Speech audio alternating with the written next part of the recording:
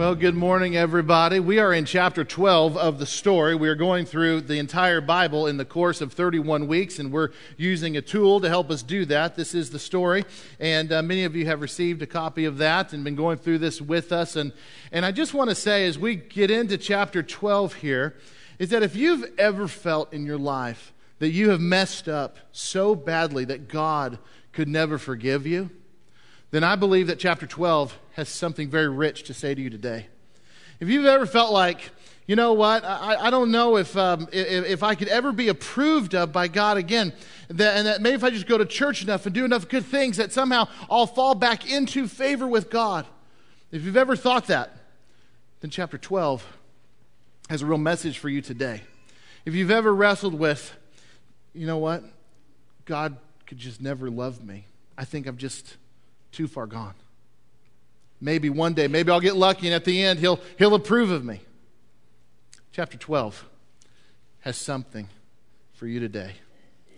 Go ahead and take out your story Bibles to chapter 12. Where we are at in the story is that we saw a transition last week where King Saul, the first king of Israel, the people cried out wanting a king, and so God said, okay, I'll give you a king. And King Saul was not a very good king, was he? King Saul did his own thing. He didn't follow after the Lord, and he was very rebellious. And so God took his anointing off of King Saul, and he anointed another king. And who was this king?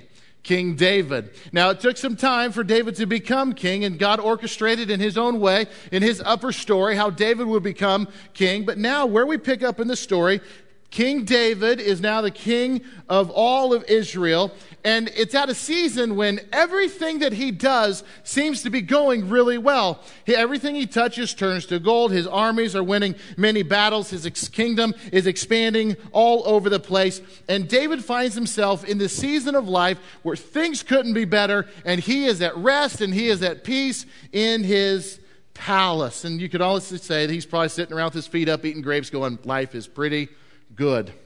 But then we come to chapter 12. This is the equivalent of 2 Samuel chapter 11 in the Bible. And what we're going to see today is that everything is about to change. We are going to see a moment in David's life where he lets his guard down and he makes some tragic choices. And it causes a pivotal shift in David's life. It causes a shift in his family. And it certainly causes a shift in the whole kingdom of Israel. So do you have chapter 12 open? This is page 161 of your storybooks. And the scriptures will all be on the screens behind me as well. 2 Samuel chapter 11, verse 1. In the spring, at the time when kings go off to war, David sent Joab out with the king's men and the whole Israelite army. They destroyed the Ammonites and besieged Rabbah, but David remained in Jerusalem. Let me just point out a little detail. It says, in the spring, at the time when kings go off to war. That's kind of an odd thing to say, isn't it? We live in a day with a country whose military is ready to go day or night, rain or shine, bad weather, good weather. They're always ready and mobile. Not so back in David's day. Yeah, there was a season and there was an off season when it came to war. And this is a little detail about how society was back then. Hey, it's that time of year when the armies go out and beat up on everybody. That was this time of year. But David doesn't go with them. He stays back in Jerusalem. Let's keep reading. One evening, David got up from his bed and he walked around on the roof of the palace. From the roof, he saw a woman bathing. The woman was very beautiful. So you can kind of get the scene. We're all smart people. We know what's happening here. David's already gone to bed, but for some reason, he gets out of bed. It's in the evening time, and he decides to go take a stroll out on the roof. And we read this, and we're saying, well, what's the big deal with that? It's just an innocent stroll. And there's nothing wrong with that. There's just nothing at all. And I'm really careful. I like the Bible to just speak for the Bible. I don't feel like I need to add a whole lot to it. The Bible's clear enough as it is. And I certainly don't want to read anything into it. But there is a tendency to say it was just a casual, innocent walk. And I would have to ask the question, how do we know that it was a casual, innocent walk? How do we know that? Is that something we assume? Like I said, I don't want to read anything into it, but I'm at least comfortable wondering, about maybe what was going through David's mind. I'm comfortable to wonder that way because I myself am a male, and many of you in this room are men, and we understand better than anyone else how the male brain operates and works. My guess is there is a chance, I think it's probable, that David probably already knew what he might see on this innocent walk along the roof of his palace. Maybe, possibly. Perhaps David has taken many strolls on the roof of his palace. Maybe he knows what he might be happening within view up there. We don't know for sure, but I believe that David's stroll on the roof that evening was his first in a whole long line of mistakes that will radically change his life in the future. We kind of talk about in our culture as like the domino effect. Well, that was the first domino to fall, and the rest are going to fall after that. In David's world, that little stroll along the roof was the first domino, and we're going to see very quickly a number of dominoes begin to fall. It seems innocent. It seems like, he's just catching some night air. But did he go looking for something? I can't prove it, but he ended up in a place and the door for sin was open. Now, I need to stop right there, and I think it would do us well. I think every single one of us would do ourselves a favor if we would just pay attention to a few things that we already see in this story. I believe that we have to be very careful today to not let things that seem just innocent, everyday things in life to open the door of sin. We have to be careful not to be intentional about what innocent things may lead us into. Let me just give you a couple of scenarios because I think it's easy to say David's on an innocent stroll and he came across something. Well, there's a lot of things in this life that seem innocent at the beginning but lead us to other things. Let me just tell you this. Going to the gym to get a good workout is an innocent thing. We would say, you know what, that's a good thing. You should go and you should work out. It's good for your health, and that's a good thing. But you know what's an easy thing to do is to say, you know what, I normally go at 5:30, but I'm going to go at 6:30 today because internally, you would never admit this, but you say, because the view's a little better at 6:30. You understand what I'm saying? Maybe you could say, you know what, I'm going to take the kids to the community pool, and we're going to go, but instead of going at 1 o'clock, we're going to go at 2:30, because in your heart you feel like somebody might be there at 2:30, and they're not going to be there at 1. It's an innocent thing, right? It's an innocent thing. I'm taking the kids to the pool. I'm going to the gym. These are everyday innocent things, but there is a tendency, there is an opportunity. David was in the same boat. An innocent walk turned out to be something not so innocent. Maybe he planned this. Maybe he didn't. Maybe you find yourself at work sometime and you are assigned a project. And you're a married person, and the person you're assigned to work on this project with is also a married person, but a member of the opposite sex. And it's an innocent thing, right? Well, we have to do this. It's a work thing. We have to be careful and aware of the environments and the situations we find ourselves in. Sometimes project that works leads on to say, hey, why don't we just carry this over at lunch? And we find ourselves having lunch with somebody from the opposite sex. It's an innocent thing. Everybody's got to eat lunch. We're going to talk about work as well. But we have to be careful about the situations. And so I see a moment in David's life. He was not careful. He was in the wrong place at the wrong time, and maybe it was innocent, maybe it was not. But what he saw there took him down a path that would change his life. So David sees up on the roof, he sees this woman taking a bath. How long does he stand there? We have no idea, but he stands there long enough to make this observation. Now that's a beautiful woman. He stands there long enough for his mind to entertain certain things. He stood there long enough that his imagination transitioned into action. And that action we see on page 161. Here's what happens. David sent someone to find out about her. All right, this is the next domino that's going to fall. We have gone from, hey, I'm just out getting some fresh air, to now I'm going to take some of these thoughts and I'm going to put them into action. This is taking it to the next level. And here's what he finds out. The man came back and said, she is Bathsheba, the daughter of Elam, and the wife of Uriah the Hittite. Okay, I don't mean to be going so slow. There's just important details that are happening I got to point out. This is the point in the domino effect that maybe it could have stopped. This is the point where common sense, reality should have taken over, and David was like, wake up, what are you doing? I can't do this.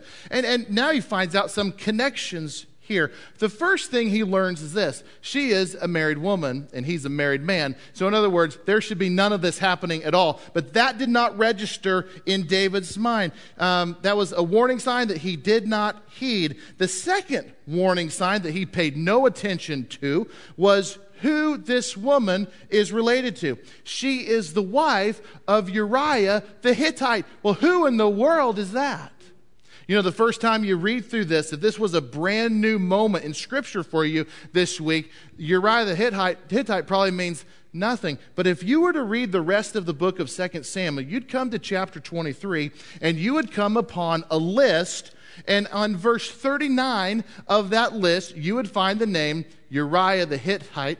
And you know who he was? He was one of David's mighty men. I don't want to get into the whole history, but David had a group of guys that we would just call them his Rambos, okay? These were his super fighters. They were his close guys.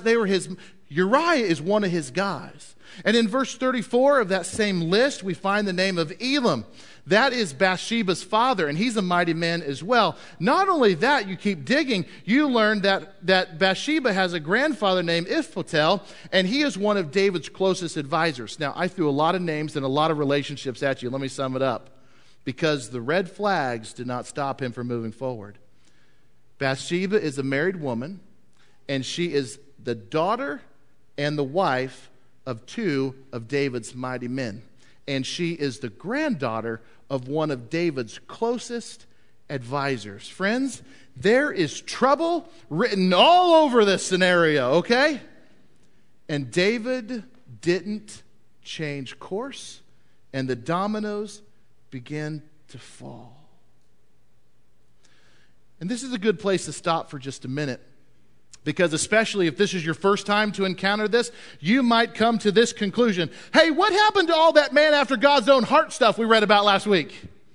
What did God see inside of David? He saw a man after his own heart, and he saw a man who would do everything that God wanted him to do. And this guy doesn't sound like that, does he?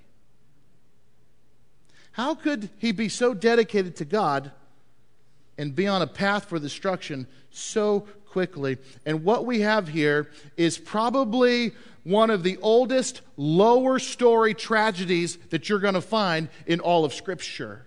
It's a sad story, and it still happens to godly people today.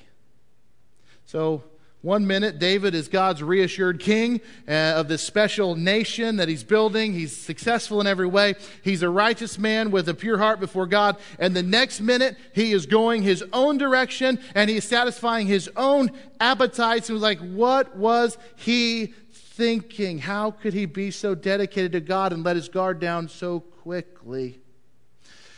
You know, I think, this is just my opinion, I think you'd probably share it with me to some level, that when the phrase that says the bigger they are, the harder they fall, you familiar with that one, is at play here? And we see it happening all over the world. We look at people who the world might say, oh, that's a very successful person. We look at some of our politicians. We look at some of these businessmen that seem to have got everything figured out. We look at the entertainment world. We look at these sports figures who have fallen. And yes, we even look at men of God who have fallen. In almost every case, there is a common denominator that they had, just like with David. There was a level of success. There was a level of income. There was this sense of power. There was a sense of fame. There was a sense of, look what I have accomplished. And the Bible speaks of that as pride. And what does the Bible say? Pride often goes before a what? A fall. And so here is this dangerous thing that David's involved with. It's a dangerous thing that people live with today, that sometimes when things are going great and the success is at every turn, we don't really need God anymore. We don't really think about God like we used to. And I believe that, not just in this situation, but in a lot of different situations, this is just one of them. When things are going great and life couldn't be getting any better, we need to be careful because the enemy is very crafty. So David, things are about to get a whole lot worse. David is about to do the cover-up of all cover-ups. He learns that Bathsheba is carrying his child. And so David's like, I got to figure something out here. So I'm just going to kind of summarize the story. He eventually sends orders to his troops to put Uriah, this is Bathsheba's husband, on the front lines. And then I want you guys to kind of pull back and expose him to the enemy and kill him. And that's exactly what happens. So Uriah dies, and so David takes up Bathsheba to be his wife. So the cover-up is now complete. But can I point something out to you that David is going to learn firsthand here shortly, is that you cannot hide things from God.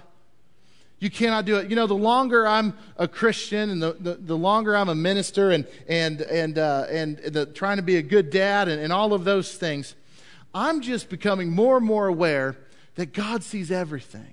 And nothing escapes God's notice. And that is really good news. That God sees all. He's involved in the details of our lives. You can't hide anything from Him. David can't hide things from God. We can't hide things from God. As the story continues, we know that David felt like he got away with it. That David felt like that everything was going to be just fine now. Until one day, a prophet by the name of Nathan comes a-calling. And Nathan says, David, I got this story I want to share with you. And Nathan tells a story about a rich guy that had all this stuff and how he takes something from a poor guy who had hardly anything. And this irritated and it made David angry. Look on page 163. Here's David's response to that story. David burned with anger against the man and said to Nathan, as surely as the Lord lives, the man who did this must die. He must pay for the lamb 4 times over because he did such a thing and had no pity. And then Nathan said to David, the jaw-dropper of all jaw-droppers, David, you are that man. It's you. I'm not a mind reader, but I do believe that David thought he had gotten away with it. I do think he was at a point that he knew it was wrong, but as long as nobody else really saw what was going on, that he could just take Bathsheba as his wife and life would be good. But I think when Nathan came and exposed him by that confrontation, I think it was in that moment you could have heard a pin drop in the room. You are the man. I think we ask this question. How is King David any better than King Saul? I mean, David's the second king. Saul had the anointing taken away, and we look at their stories, and there's some similarities in them. Both King Saul and King David, they both messed up to the nth degree. Both of them were confronted by prophets of God about their sin. But yet Saul loses God's blessing for what he did, but it seems like David never did lose God's blessing. So how can we differentiate? How are these two guys any different? Well, I can tell you the biggest difference between King Saul and King David. They both sinned. They were both confronted by prophets. But only one of them fell on his face before God in repentance. And that's the difference. When Saul was confronted by Samuel the prophet, Saul tried to justify. Saul tried to make up excuses. He never owned up to his sinful behavior. He was too proud to admit that he did anything wrong, and so God took the blessing. But David, on the other hand, he responds to Nathan's accusation with 3 simple words. He says, I have sinned.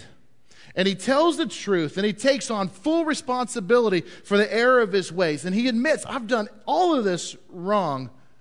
And this confrontation by Nathan, this admission of guilt and recognition that he had sinned against God, well, if you read the rest of the story, you know that this was almost more than what David could bear, this recognition. Now, we do get a glimpse a really good glimpse into what David was feeling, because King David was also a wonderful writer. And what King David would do is that when he would go through parts of his life, he would write those things down. There's a book in your Bible, it's kind of right smack in the middle. It's called the Book of Psalms. Are you familiar with it? David wrote many of the Psalms in that book, and a lot of those Psalms reflect what David was feeling and thinking when he was experiencing different things that we read about in other parts of the Old Testament. So in Psalm chapter 51, this is what David wrote after he was confronted by Nathan. And we get a glimpse into a very raw, a very layers peeled back view of a man who is really wrestling with his sin. This is found in your storybooks as well. This is page 163. It's the equivalent of Psalm chapter 51, verse 1 through 2. And this is what David says in that moment. He says, "Have mercy on me, O God. Have mercy. According to your unfailing love, according to your great compassion, blot out my transgressions, wash away all my iniquity, and cleanse me from my sins." This is a man who goes from thinking he had pulled the wool over everybody's eyes to being broken before God. And he says, "Oh, have mercy on me." What's happening right here in David's life at this point in the story reminds me of two facts. And the first fact is this: you can be a man or woman after God's own heart and still sin. Do you hear that? You can be a man or woman after God's own heart and still sin. God knows that we're going to break his rules. Do you remember when he brought the Israelites out of Egypt and he says, "I'm going to be your God and you're going to be my people, but we've got to have some guidelines." And so he gave them the 10 Commandments. And these 10 Commandments were to be the guide of how they're going to interact with God and how they're going to interact with each other. And God set these guidelines up because we are a sinful people. And he's like, "I'm going to guide you through and help you navigate this land and this world of sin." And we have the 10 Commandments. And the second fact that I'm exposed to from David's story at this point is this: our sin doesn't prevent God from giving us the most remarkable gift that he can give, which is forgiveness. Forgiveness. God is like, we see this in this interaction with David, God is like the father in Luke 15 of the prodigal son, whose son goes off and squanders his father's wealth, and his father waits for him to come home, and the son finally comes home humbly, and the father is waiting for him, and he wraps him up in open arms, and all is forgiven. Welcome back to the family. This is the kind of image that we get of God here with David, and it leads us to one of the greatest verses in all the New Testament, which is 1 John chapter 1, verse 9, that simply says, "If we confess our sins, he," who is the he? It's God. "God is faithful and just and will do what? He will forgive us of our sins." And that is good news. That's good news. It's one of the great promises found in the Bible. So David says, "I have sinned." And then he also says, "I have sinned against the Lord."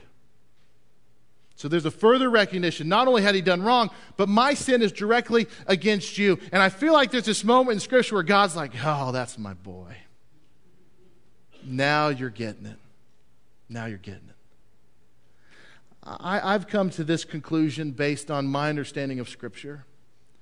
And I really believe this, that God is more interested in how we respond to breaking his rules than simply punishing us for disobeying.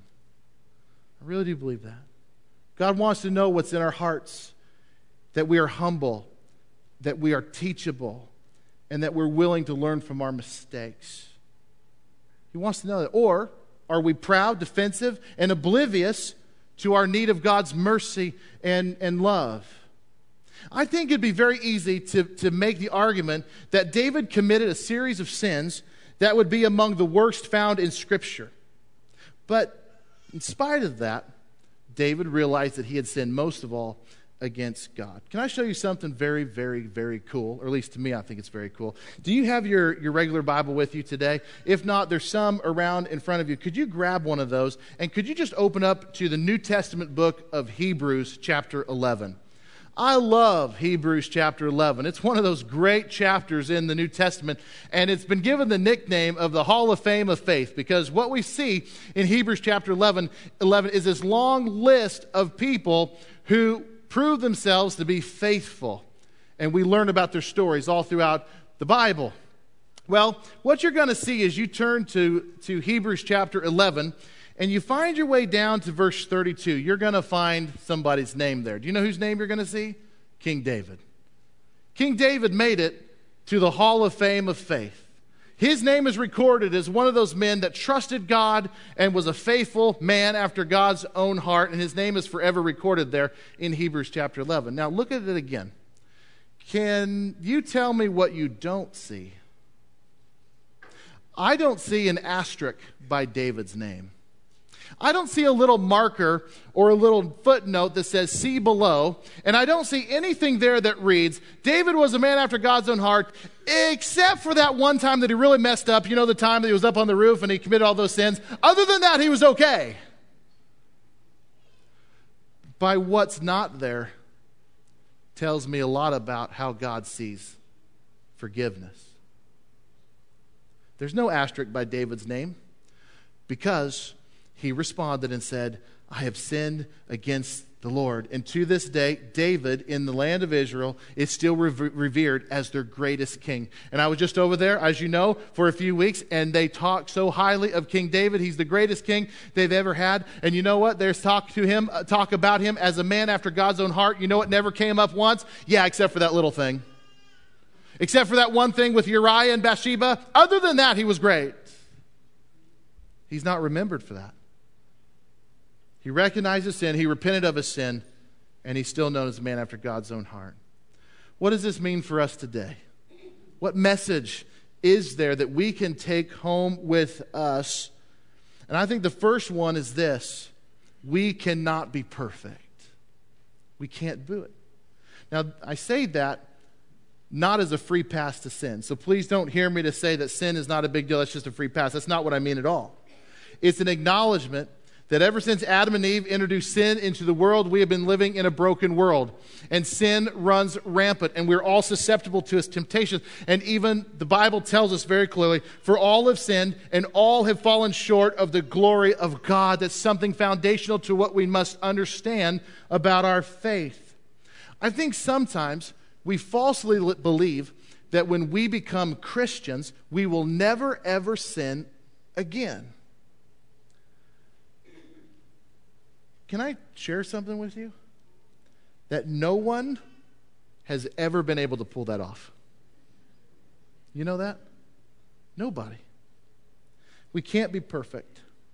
And if you're here today and you are out looking for a church filled with perfect people, you can search high and low in this place, but you will not find one perfect person here. Starting with New Life's pastor, you can search high and low, but you're not going to find perfection here.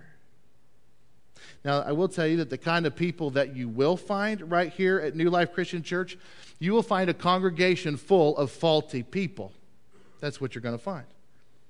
We are a people who are finding healing and in God's forgiveness. That's what you're going to find. You're going to find people who range the spectrum from above average to failing when it comes to faith, when it comes to Bible understanding, when it comes to spirituality, when it comes to service of our Lord, when it comes to our personal witness. We range the map.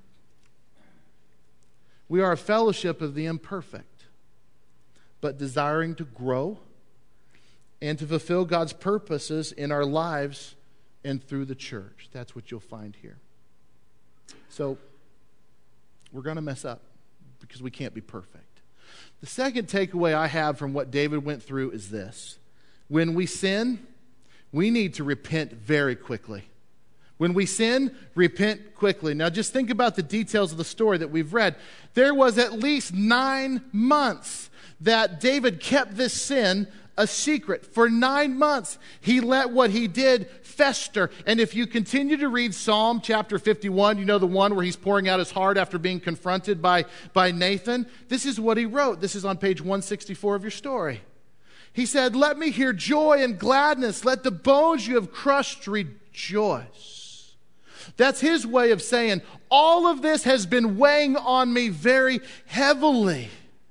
And he's saying, let me hear joy. Let me hear gladness. Do you understand what he's saying he's not hearing? He's not hearing joy during this season of secrecy. He's not glad. He's not hearing these things. What are the things that he is hearing?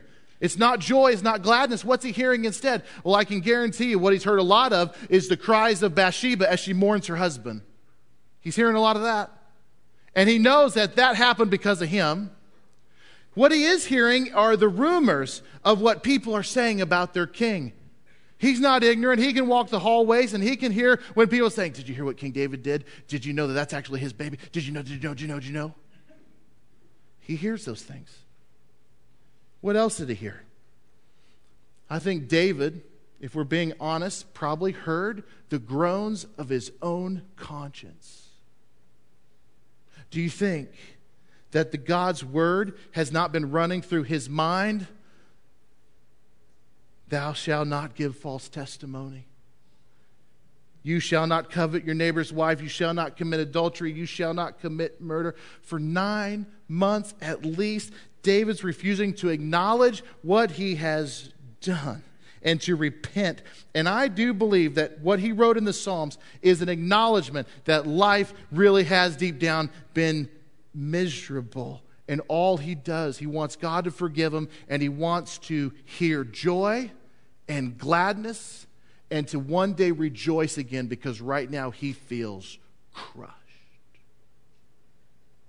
So when we repent, we need to do it quickly. When we have sinned, we need to repent, do it quickly. And then the third thing I take away from this is that when God forgives, he does mean it.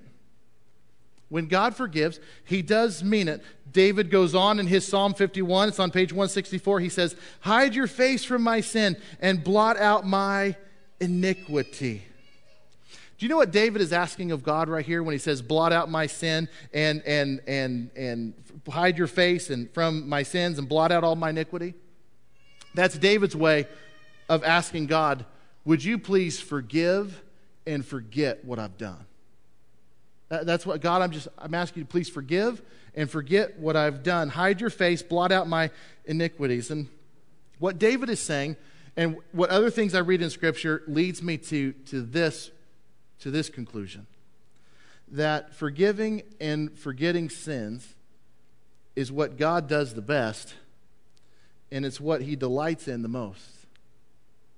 I look at how God interacts with his people, and forgetting and forgiving is what he does best. And forgiving is what he delights in the most. I think there are those of us who look at our past sins, or even the sins maybe that even today God has brought right up to the forefront of your mind. And you might be thinking to yourself, God can't forgive that. God can't forgive somebody like me. Maybe you can't even forgive yourselves, and you're thinking, well, why could God ever forgive? I can't forgive myself. Why would he do that? I just hope he takes notice of me because I'm here today. David knew that even though he was so unworthy, he knew that God forgave him. He knew it. And that God had given him a clean slate. It's like a big chalkboard that God just erased, and it's a clean slate again. David knew that. We learned that from his writings. What do you think David felt when he knew that God had forgiven him? I think relieved, overjoyed, and clean. And that's how God wants us to feel when we turn our sins over to him. That once you repent, you turn your sins to God, he's never going to bring it up again. Now, here's how I can say that with confidence. I'd like for you to close your eyes, and I would like to read one last part of Scripture to you. And I'd like for you just to think on the words of the prophet Micah. It's in Micah chapter 7, verse 18. We get this glimpse, as good as any as you're going to see in all of Scripture, of how God views sin and forgiveness. It goes like this. Who is a God like you, who pardons sin and forgives the transgression of the remnant of his inheritance. You do not stay angry forever, but delight to show mercy. You will again have compassion on us. You will tread our sins underfoot. And listen to this last part. And hurl all of our iniquities into the depths of the sea. So that when God forgives, He really does forgive. And this is an acknowledgement that when it comes to sin and forgiveness, God truly does forgive, and He forgets. It really does something He delights in a whole lot. It's like God taking those sins that He's forgiven, and He's casting them into the deepest part of the sea. Do you understand what that would mean to somebody during that day? This is long before sonar. This is long before deep ship recovery. This is long before underwater subs. This is long. If something fell into the deep part of the sea, it was gone forever, never to be seen again. So the prophet said that's what God thinks about sin and forgiveness. And they would have understood it. He throws it out in the sea, never to be seen from or heard from again. Now, I don't know what that does to you, but I can tell you what that does to me. It makes me glad. It makes me rejoice. It makes me know I'm clean. So why don't we just pray and let's thank God for being a